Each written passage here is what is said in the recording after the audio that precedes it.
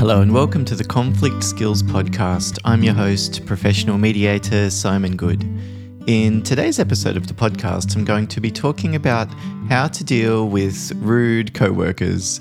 So if you have people who you work alongside, or maybe you're a manager or a team leader and you've got some staff who tend to be a little bit too, as we say in Australia, full on, then this is the episode for you. I'll talk about some specific steps that you can take to plan initially, as well as some steps or options to address the issue with a gradually escalating level of assertiveness. Before we get into that topic though, just a big thank you as always for listening. Please consider leaving a positive review on whichever platform you're listening to the podcast on. Consider subscribing.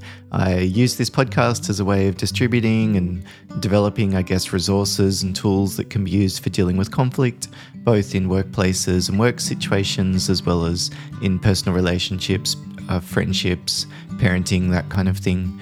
If you'd like to learn more about me and the training programs that I offer, you can visit my website, simongoode.com. It's simongoode.com.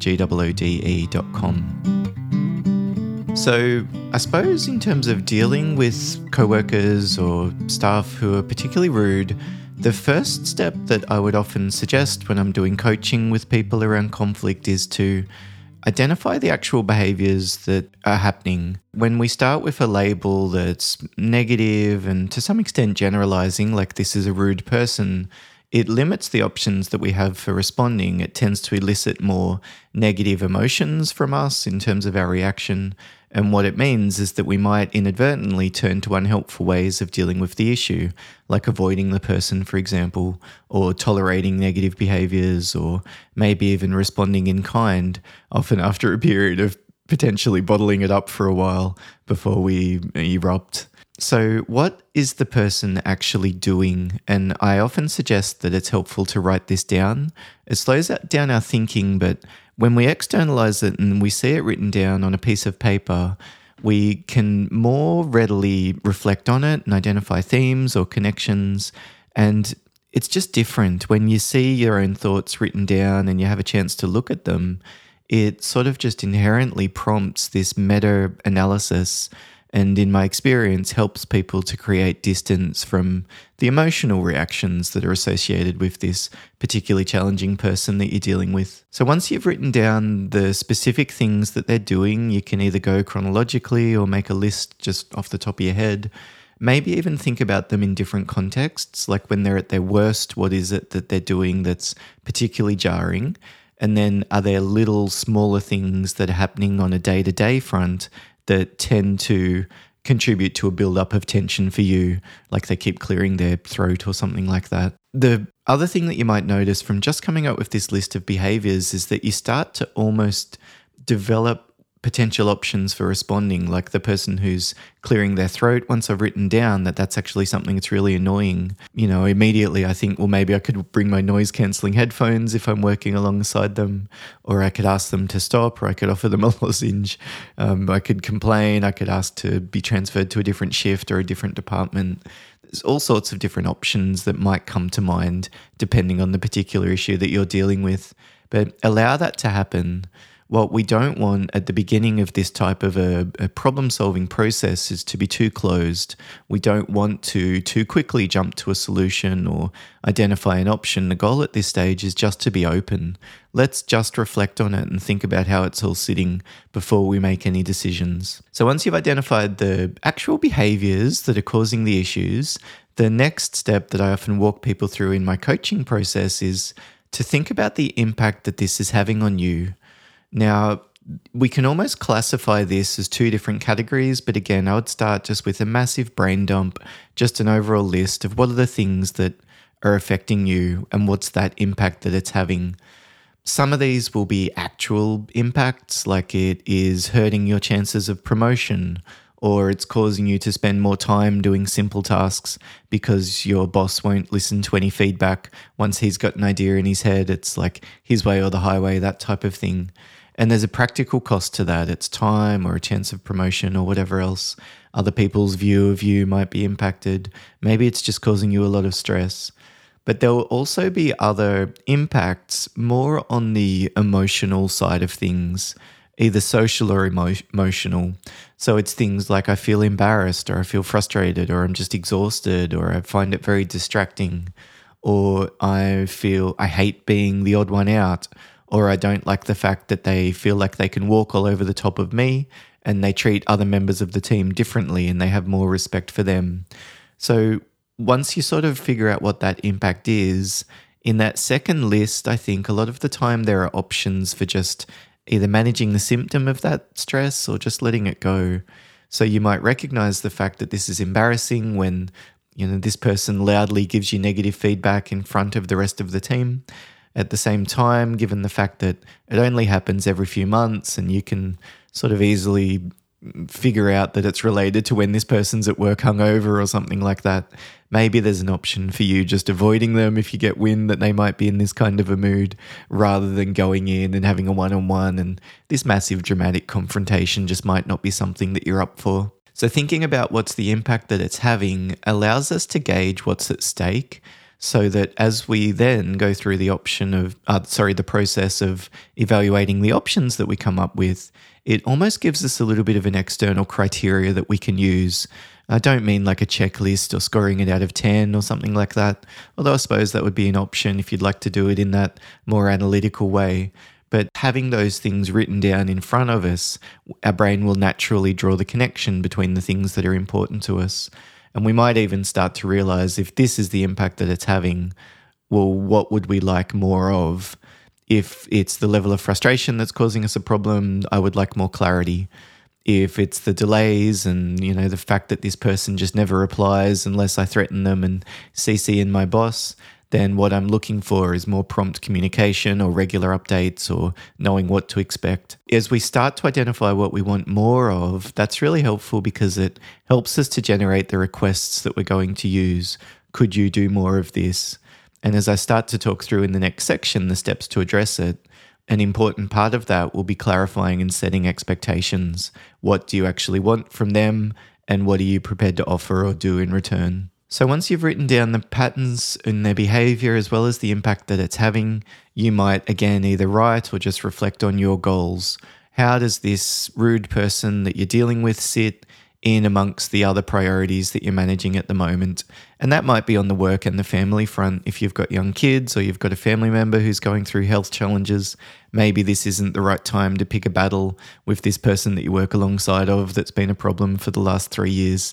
Maybe you can let it go for a couple of months before dealing with it. If there's a promotion that's coming up, maybe this is a particularly critical period and you don't have time to spend dealing with these delays from this person that's causing issues just by their rude communication. But pausing and considering what's most important helps us to respond in a way that's strategic. And you might also think about what's called the circle of control. What are the things that you can actually affect, that you're responsible for? It's often the way that you communicate with them, but it could be who else you bring into the communication, like CCing in your boss or escalating to a formal complaint about the person if it's something to do with the way that they're communicating with you and you feel like it warrants some type of an investigation, like it would be classified as bullying, for example, or abusive behavior. If we go through and think about all of the options that we have, again, that helps us to really respond in a strategic way rather than rushing in and doing something that later on we end up regretting. So we think about our goals, we've thought through the circle of control. In most workplace conflict situations, the initial advice that I often give people is to just create distance and avoid this person where possible. I think in so many cases where I'm doing a mediation and there's two people who are at each other's throats, the problem is that they're just having too much to do with each other. A lot of the time there's ways of simplifying processes or structures or decision-making or communication, which means that maybe there's the ability to clarify expectations around some of those things up front. Delegating authority, having a set process that you'll use, that type of thing. So creating distance and avoiding each other, and that will also mean using structure as much as possible to deal with the issues.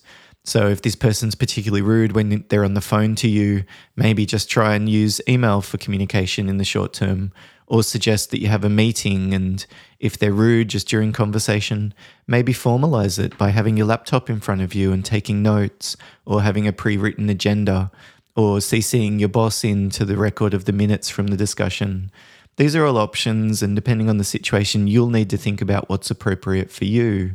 But what we're wanting to do is to think about how can we use structure to fix this conflict or improve our experience of dealing with this rude person without us needing to invest too much of something that's important to us, whether that's effort or time or stress or energy or whatever else it might be. So I would categorize all of those different steps that I've talked about so far in the analysis and planning stage. When I'm doing full day workplace conflict resolution training, I often talk about analytical tools that we can use, the different lenses to understand the situation, the personality types, the types of conflict, etc. I suppose we're doing the same thing here at a more micro level, just pausing and thinking about the bigger picture. What are the factors that are involved and what are our options? So assuming that nothing that we've come up with so far has resolved the issue, we haven't found the ability to just let it go or to use structure so that we don't have to talk to this person anymore, we do need to continue to deal with them. And let's imagine that they continue to be rude.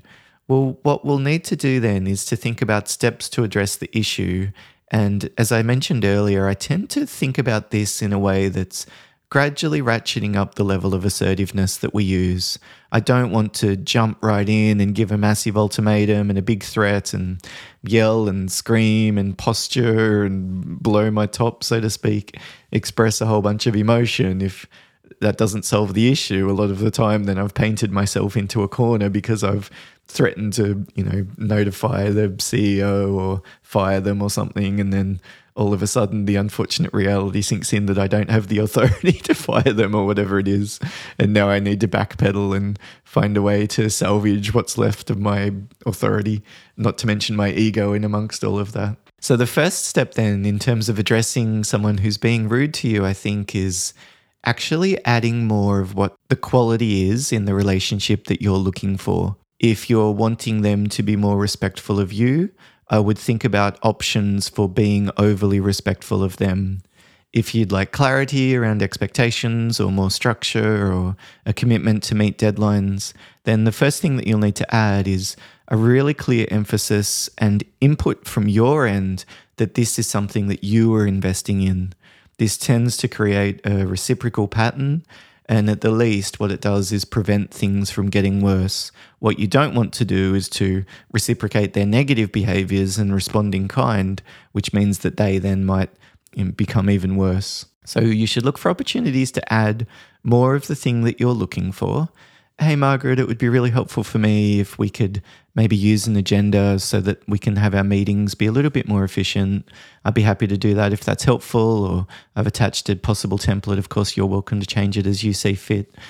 Could you let me know what you think about this? Maybe we could discuss when we meet next week. We look for opportunities to add more of what we want, and then the next step is to set expectations, to really clarify this is what I want from you. So this is the type of communication that I expect. This is how I expect to answer the phone or say good morning to one another or whatever it is. Sometimes being quite specific about that, like when I've got my music on when I'm working and I go to the bathroom and come back and it's off, I'm getting the message that it's not okay that I listen to it. I'm happy to discuss it if the music's distracting or annoying for you, but when you come in and turn it off, I'm sure this isn't how you intend this, but I do interpret that as a bit rude. So it might be saying, look, this is the way that I'm experiencing it. And if you notice my music's on and I duck to the bathroom, could you either leave it on or ask me to turn it off?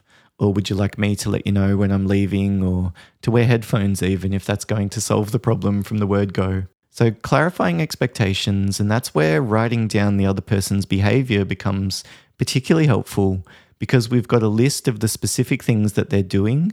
They're talking over the top of us, they're raising their voice, they're calling us sweetie and darling and honey all the time, or whatever it is. And so then we can set those expectations. Look, this isn't the kind of language that I consider appropriate and professional in a modern workplace. I know there's different organizational norms around all of this, and each person have a different set of values that they use. But on my end, that's something that I do experience as being to some extent demeaning. So I'm wondering if you would use a different way of talking to me. So clarifying expectations, and that will often involve asking for what you want. I'm very surprised as a mediator how frequently an issue hasn't actually been discussed explicitly. Someone expects that the other person should understand something because it's common sense, or it's the organizational policy, or everyone else does the right thing. And I say to them, have you ever actually asked them to stop? Or have you ever made sure that they understand that this is important to you by telling them to do it? And a lot of the time they haven't. So maybe you could say something like, look, I'm happy to help when you need something, but it's tricky for me when I'm in the middle of a task and I need to immediately stop when you knock on my door.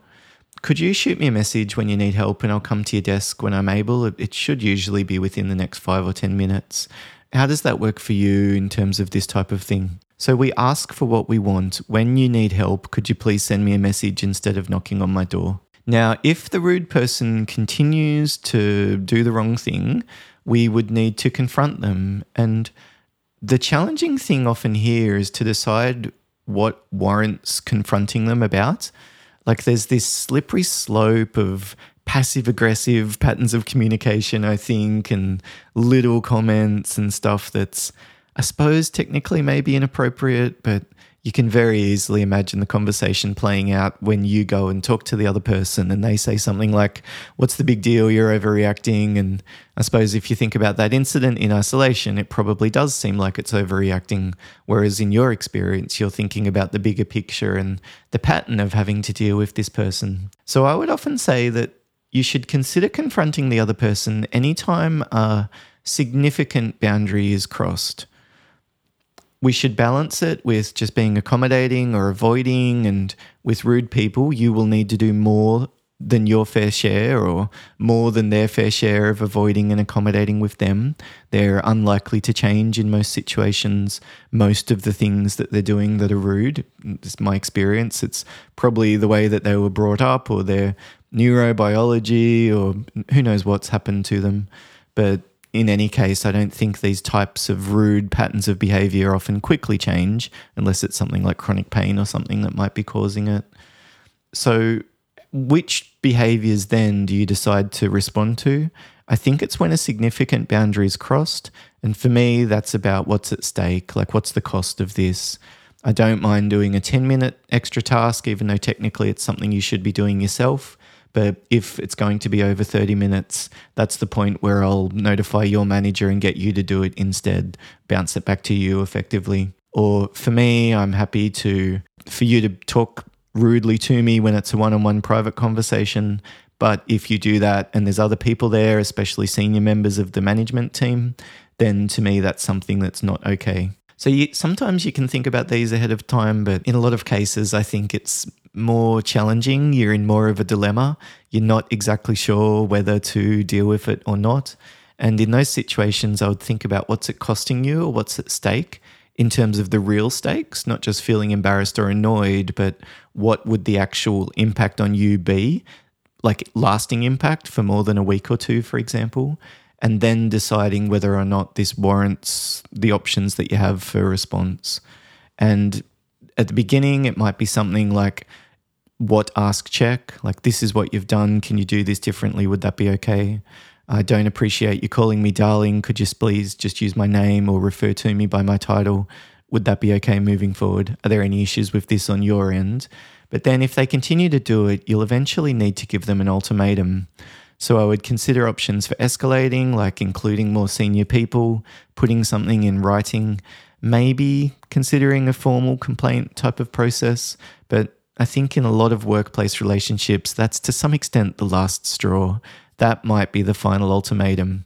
I just want to be clear that if this language that you're using doesn't change, I'll notify human resources and make a formal complaint. Or if you can speak to me differently, as I've requested, we don't need to worry about any of those types of processes, if that is something that you're willing to agree to. But we do that ultimatum in a way that's like the negative thing, the thing they're doing wrong first, followed by the positive thing or the thing that we want them to do.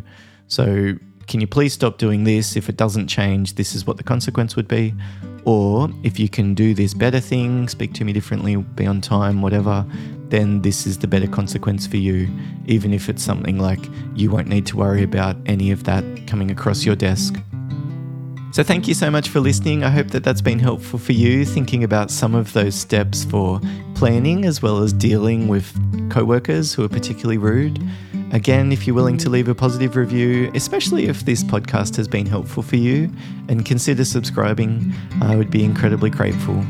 All the best managing the conflicts that you're dealing with in the short term. Bye for now.